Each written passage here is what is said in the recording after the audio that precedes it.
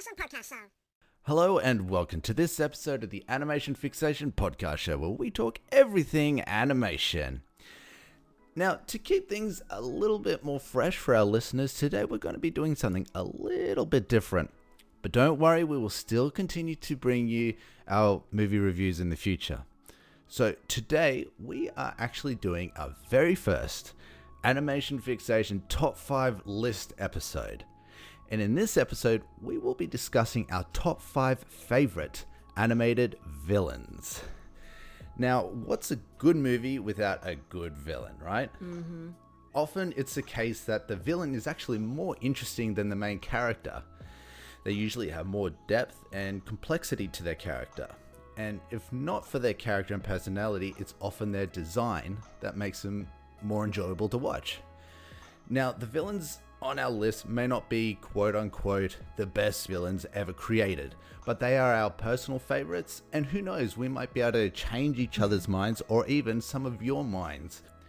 So Caitlin, to start us off, who is your 5th favorite animated villain? This one's really hard for me because firstly, there are so many good villains, and also I'm terrible when I'm asked a question like this. I actually want to start with some animated TV series because I think they also have some incredible villains. And I think Absolutely. number 5 on my list is actually Koro-sensei from the Assassination Classroom anime, which I'm sure you haven't seen. I have not, I'm afraid to say. It is unhinged. Okay. So the premise of the show is that there is this alien being who is just the biggest threat known to humanity, who destroyed part of the moon, and the government are trying to find a way to kill, but they kind of can't succeed, and so his demand for not destroying the Earth immediately is that he be allowed to teach a classroom of failing students, and the students have to be the ones to kill him in a year. Okay. And it is just the most wholesome show. It is unhinged in the most wholesome way. Koro-sensei is just actually, firstly, a really good teacher. And as the show goes on, we actually find out some more about his backstory, about how he became this way. And really, I think the real villain of the show is actually the government for their very unethical experiments. However, the villain as presented to us immediately is Koro-sensei, and he's too overpowered.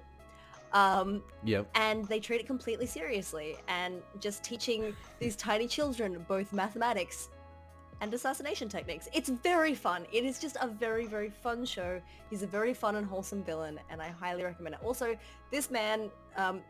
okay, but just before I tell you to go and watch this, I need to prepare you for what you're going to see when you Google it, because audio is not a good a good medium to describe really Koro-sensei. Imagine like a 3D smiley face emoji, like the big smiley face emoji, on a very tentacly body. It's mildly horrific to watch. He's Okay. I feel like I'm losing Tim already. Look. No, it sounds like you're describing that giant eyeball tentacle creature from D&D. No, yeah. How close am I in that description? Yeah, close than I'd like you to be, but not a beholder. Yes. Yeah. Look, it's a really good show. I really recommend watching it. It treats itself seriously, and it's just a bit of fun. There's lots of really great kids that you can kind of latch onto as your favorite character, but your favorite character will be Koro-sensei. I'm just pre-warning you, that is the only answer that comes out of this. So is he like a super evil character, or like in what way is he kind of like the bad guy? He's set up as the bad guy by the show because he is extremely overpowered. He did destroy the moon, so the moon in the show is permanently in a crescent with like a little trail of bits of destroyed moon from where he just blasted a hole through it. Yeah.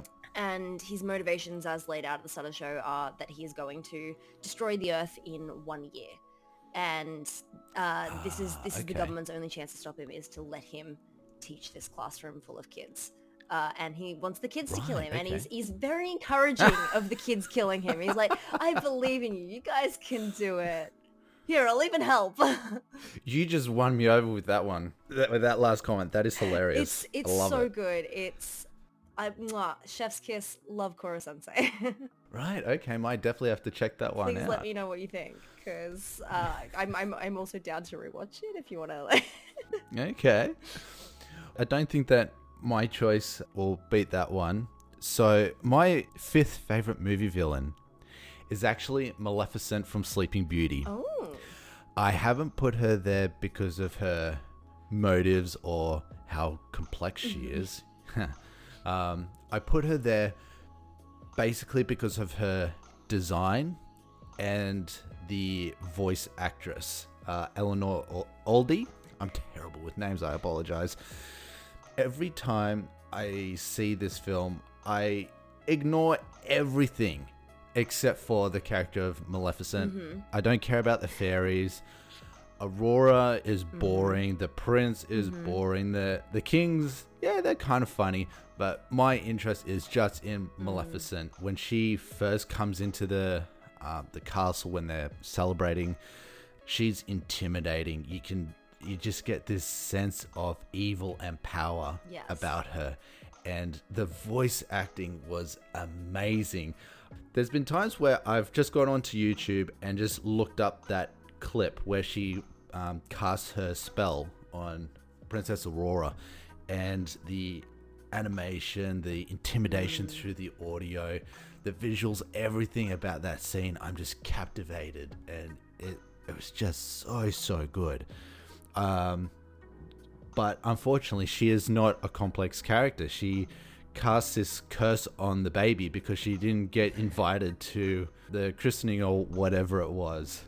Now, I'm sure in other literature that there's more to it, but how it's shown to us in the film, it's not the best motive. I don't know. I can understand. But also, she turns into a dragon.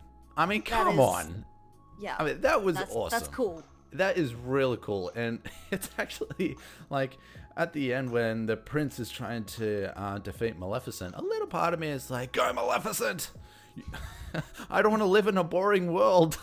Yeah, I think Maleficent definitely is the most interesting part of Sleeping Beauty. So I will agree with you Absolutely. Yeah, great design, great voice acting. It's very obvious why they created a movie series around her. She is an interesting character. Motives, very weak, but everything else I really loved. So that's number 5 for me. Who's your number 4th? Oh, I'm gonna stick with TV for a moment. Okay. Number 4 on my list has got to be Emperor Bellos from The Owl House, which is a Disney series. It's a series for kind of 11 to 14 sort of range, set in the demon realm. And Emperor Bellos this will have some spoilers, sorry for anyone who hasn't watched it. In the demon realm, Emperor Bellos is, the head of the realm, and he is putting in place all of these covens. And then there's this massive reveal towards the end of the series that he's actually a human witch hunter who accidentally ended up in this realm full of witches and is trying to bring about its destruction so that he can win fame and glory back home as the best witch hunter to ever exist, because he's taken out all of the witches. And when he gets back to the human realm, life has moved on and no one even believes in witches. He just is a fanatic that has his mission so undercut, but is so deeply committed he can't give it up. And he's absolutely terrifying. He's portrayed as a human, and he has this really interesting little like a green streak that runs through his face. As the magic has corrupted him. He's willing to succeed at any cost and gives up his humanity to do so, and can shapeshift into all of these really weird, like swampy, disturbing skeletal creatures. Oh, that's cool. And he's honestly one of the most terrifying animated TV villains I have ever watched. Like, he gives me the chills. Yep. I really love Emperor. I love to hate Emperor Bellos. Yes.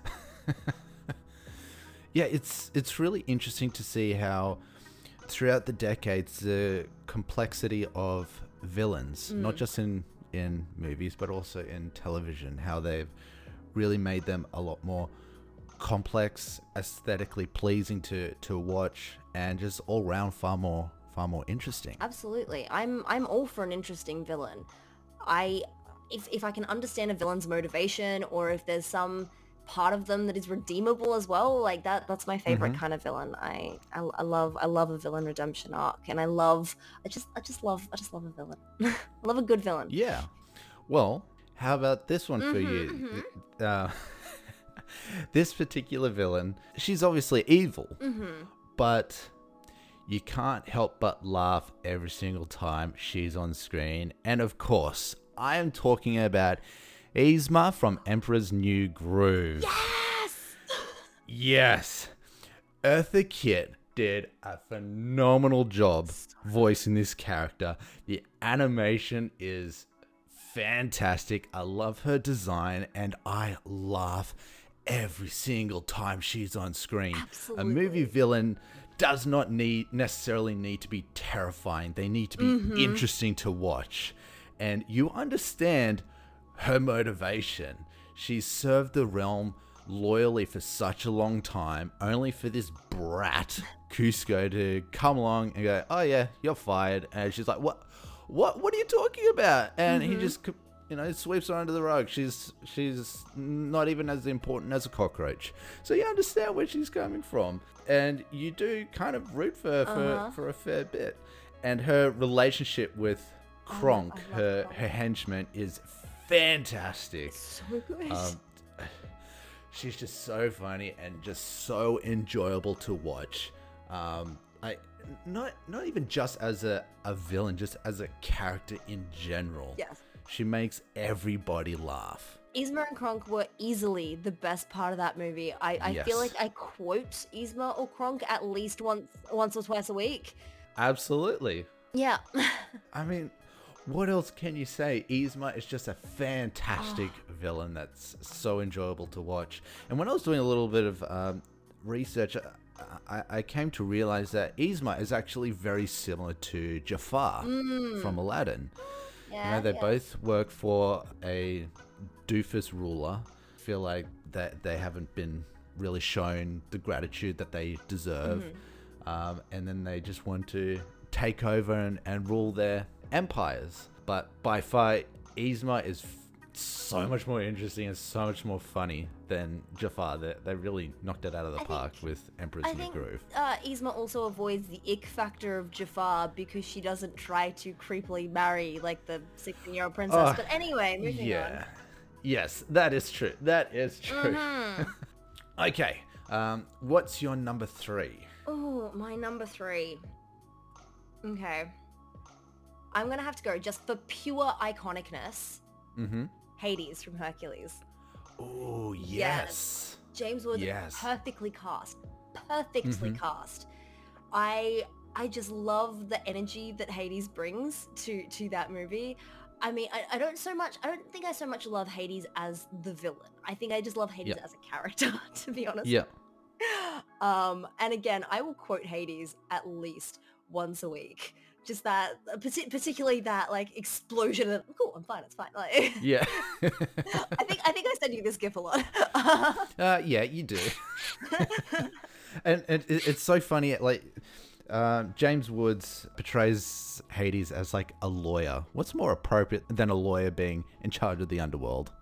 Yeah. It makes sense.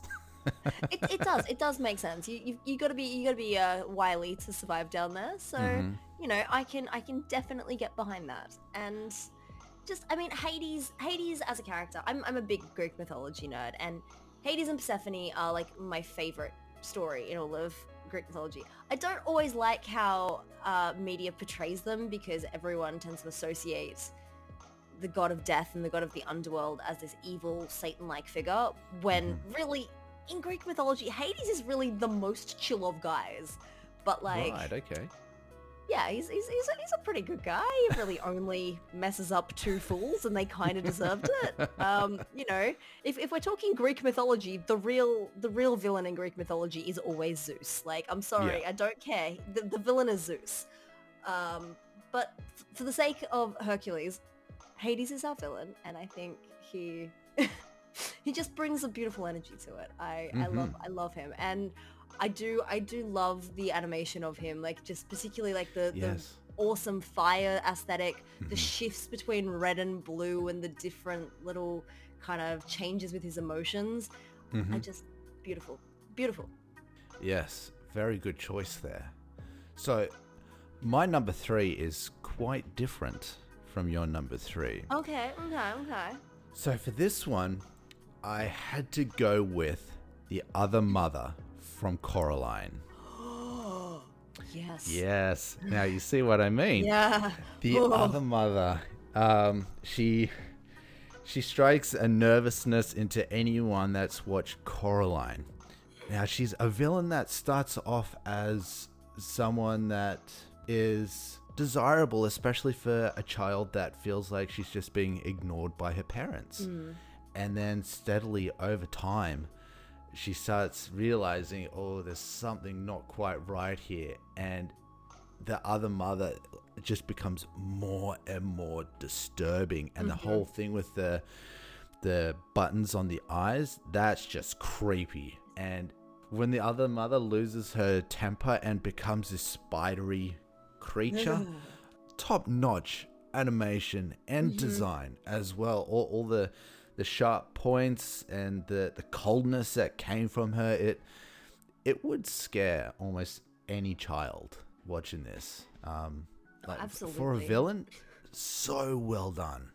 I have had nightmares about Coraline for a while. Like, I don't know how this was ever approved as a kids movie, or as even as a kids book. Actually, no, I know exactly what happened, and it was Neil Gaiman even thought that Coraline was too scary for kids, and the publisher read it to his daughter to see, daughter or son, his kid. I'm not sure which one it was, but read it to his kid to see if they thought it was going to be too scary, and the kid lied because they didn't want to look uncool. Well, that kind of backfired, didn't it? Traumatizing a generation.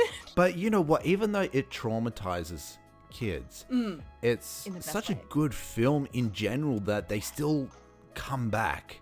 And that villain still has so much on-screen presence that people still enjoy watching her, that they make people feel uncomfortable. Well, they make adults feel uncomfortable, and she scares the kids.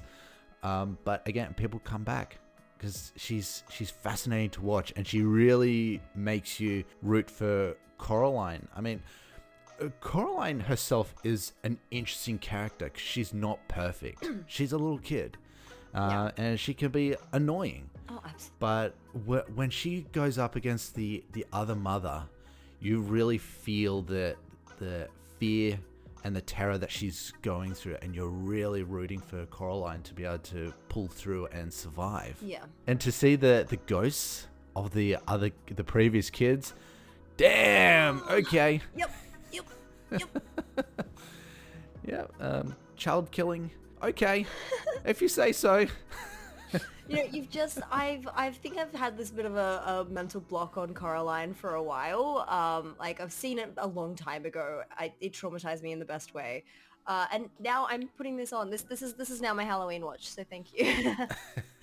You are most welcome, and I would really recommend any of our listeners out there that have not watched Coraline, definitely watch it, especially if you love stop motion animation. It is fantastic. And even if you're not a fan of stop motion, this was so well done. You'll definitely find some level of appreciation from it, whether it's the designs, the characters themselves, or if you just like being creeped out by a really good villain. So, Caitlin, number 2. Who is your number 2 villain? Number 2, I'm going to go with Pal from Mitchell's vs. Machines. Yes. So, I mean, firstly, voiced by Olivia Colman, mwah, perfect choice. She's phenomenal. She does such a good job. I love watching the arc of how she becomes the villain because it's very understandable. She is the AI personal assistant who just gets discarded and told she's obsolete and useless. And I mean, as someone who kind of low-key fears the technological uprising, I kind of understand. I'm polite to Siri just to be sure. But having her be, you know, so relatable as a villain, that she has been treated so badly and she's finally hit breaking point, and then just she's so effective. She's just like, yep, I've got this immediately. The world is taken over. Humans are dumb. We're just getting rid of them. Technological paradise without humans. Love it. Let's go. I understand her motivations. She does it so well. She's just so effective in her goal, and yet is destroyed by a glass of water. She just has this one, and it's also the perfect shot of falling so far to perfectly bloop in this one glass of water. Like, it was just beautiful. I love her takedown. I love her character. I love the voice acting. She's amazing. Pal, love her. Yeah, it's interesting because usually when we are introduced to the villain of the film and they start off as, you know, a good character, but then they go through some level of trauma that basically creates them into the villain. Usually by the end there's some form of redemption. Yes. You don't get that here. She's like, I'm not going to take this. You are going down.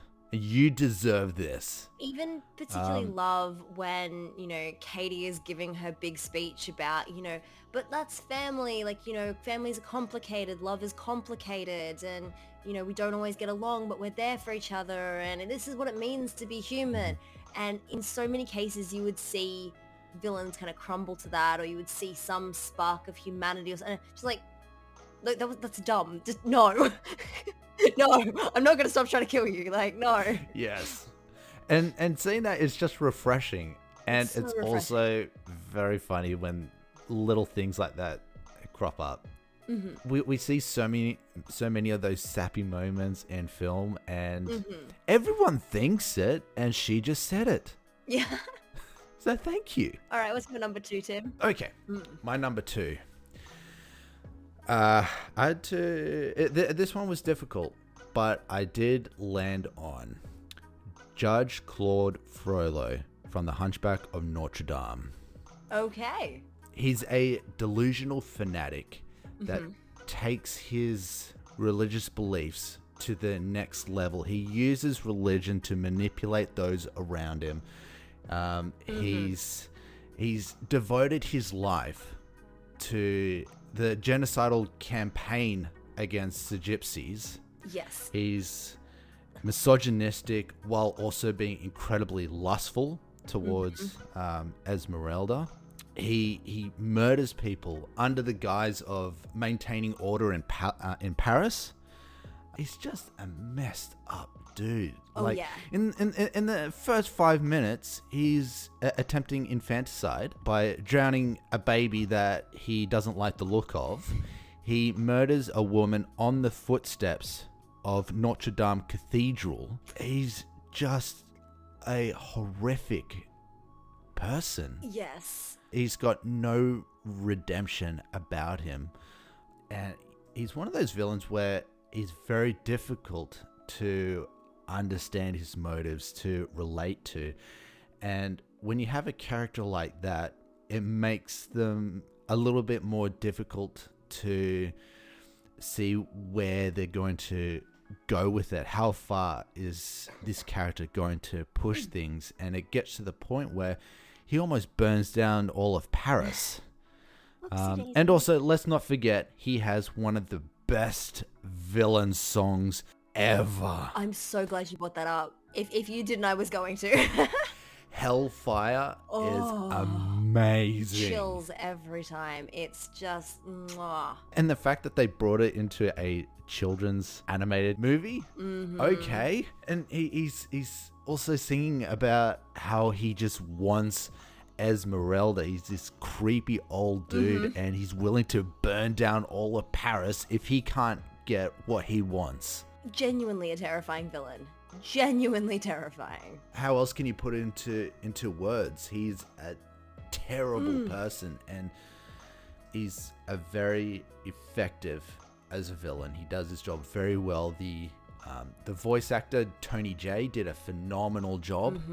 He's got a very iconic voice, and yeah, just a very intimidating villain. Absolutely. Okay, so the big one. Yep. What we've been waiting for. Caitlin, who is your number one animated villain? Okay, this might be controversial. I'm going back to TV just for the last one. Okay. It's Zuko from Avatar: The Last Airbender. I love him so much. Just my little soft boy villain. He has such a good redemption arc, and I love Zuko. He starts off so strong as this big scary character, and then the more you get to know him, he's just this frightened child of trauma, and he has such a good arc throughout the series. It is pulled off so well. Also, like, just come on, the drama of, like, Zuko literally does one nice thing and has a fever for, like, 3 days. Like, it literally makes him physically ill to do one nice thing. It was a very good, and also it's Zuko then balanced by Uncle Iroh. He's just the villain and the one slowly pulling him away from being a villain. It was a really great arc. I love their relationship. I love Avatar. I love Zuko. My little soft boy villain. I cannot disagree with Avatar being a fantastic TV show, but I do feel like I might have topped you the number one. But I'll see if I can change your mind. So my choice for the top number one animated villain is Death from Puss in Boots: The Last Wish. I've never seen it. No. Well, this is why he's not at the top of your list. All right, well, tell me about him. Tell me about him. He is Death. He's portrayed as this very large grey wolf. He's got red and black eyes, and every time when he comes into a scene, you don't see him first. You hear this whistle, almost like from a western. And like Puss in Boots, when you're introduced to him in this movie, he defeats this giant monster creature. He has no fear. I mean, that makes sense. But along comes Death, and for the first time, he's actually nervous. He is scared. He knows that something is not right. At first, he's like, oh, this is just, some random guy that thinks that he's better than me. But no, like, Puss never loses a fight. He's Puss. But along comes this wolf, this mysterious character in this cloak, and he wields these two hand scythes. It's a little bit reminiscent of like a bad guy from Kung Fu Panda. Okay, yep. But Puss does not stand a chance. This giant wolf is so much bigger than Puss, and he's actually voiced by, I hope I'm getting his name right, Wagner Moura. I think that's how you pronounce his name. And he's just got this deep voice that when he speaks, everyone in the audience is just silent. All the noisy kids, everything like that, silent. It just makes you really nervous when you're watching him, and he makes Puss nervous. Now, his motivation, Death collects the souls of people that have passed, but he also collects the souls of people that he feels have been wasting their lives. And in the film, Puss says that he laughs in the face of Death, and Death takes that as an absolute insult. I can imagine. And he's such a cunning and sinister character. He's sadistic and thrill-seeking. He really enjoys his job, and the fact that Puss has been laughing in his face all these years, he's had enough of it, and he's come to collect. But it's interesting. He's not just this one-dimensional character. He also holds life sacred, which is why he's so disgusted about how Puss has been living his life and his lack of appreciation and care for his life. And at the same time, he also has a sense of fair play. He disarms Puss so many times, and yet he's like, pick up your sword, and he throws his sword back at Puss. And for Puss to defeat this character, he really needs to build and develop his character and really take notice of his flaws and improve upon himself. He becomes so scared of everything in the film. He stops being Puss because of his fear, and he really has to overcome that to be able to overcome Death. And I just have to say, Death is such a good villain. He's a complex character. He's got a fantastic design. He's got a great voice actor. If you have not seen Puss in Boots: The Last Wish, please see it. Even if you don't like the character of Puss in Boots, you will love the character of Death. All right, I'm watching this. You have convinced me. This sounds awesome. I now need to watch Puss in Boots. Yes, you do. And any of our listeners that have not yet watched Puss in Boots, I highly recommend it. Please go and see it. Well, that's it for our very first top 5 list episode.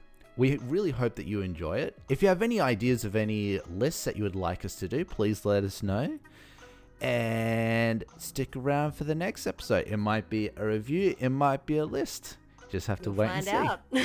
You will find out. All right. Thanks, everyone. Catch you later. Thanks, guys. Bye.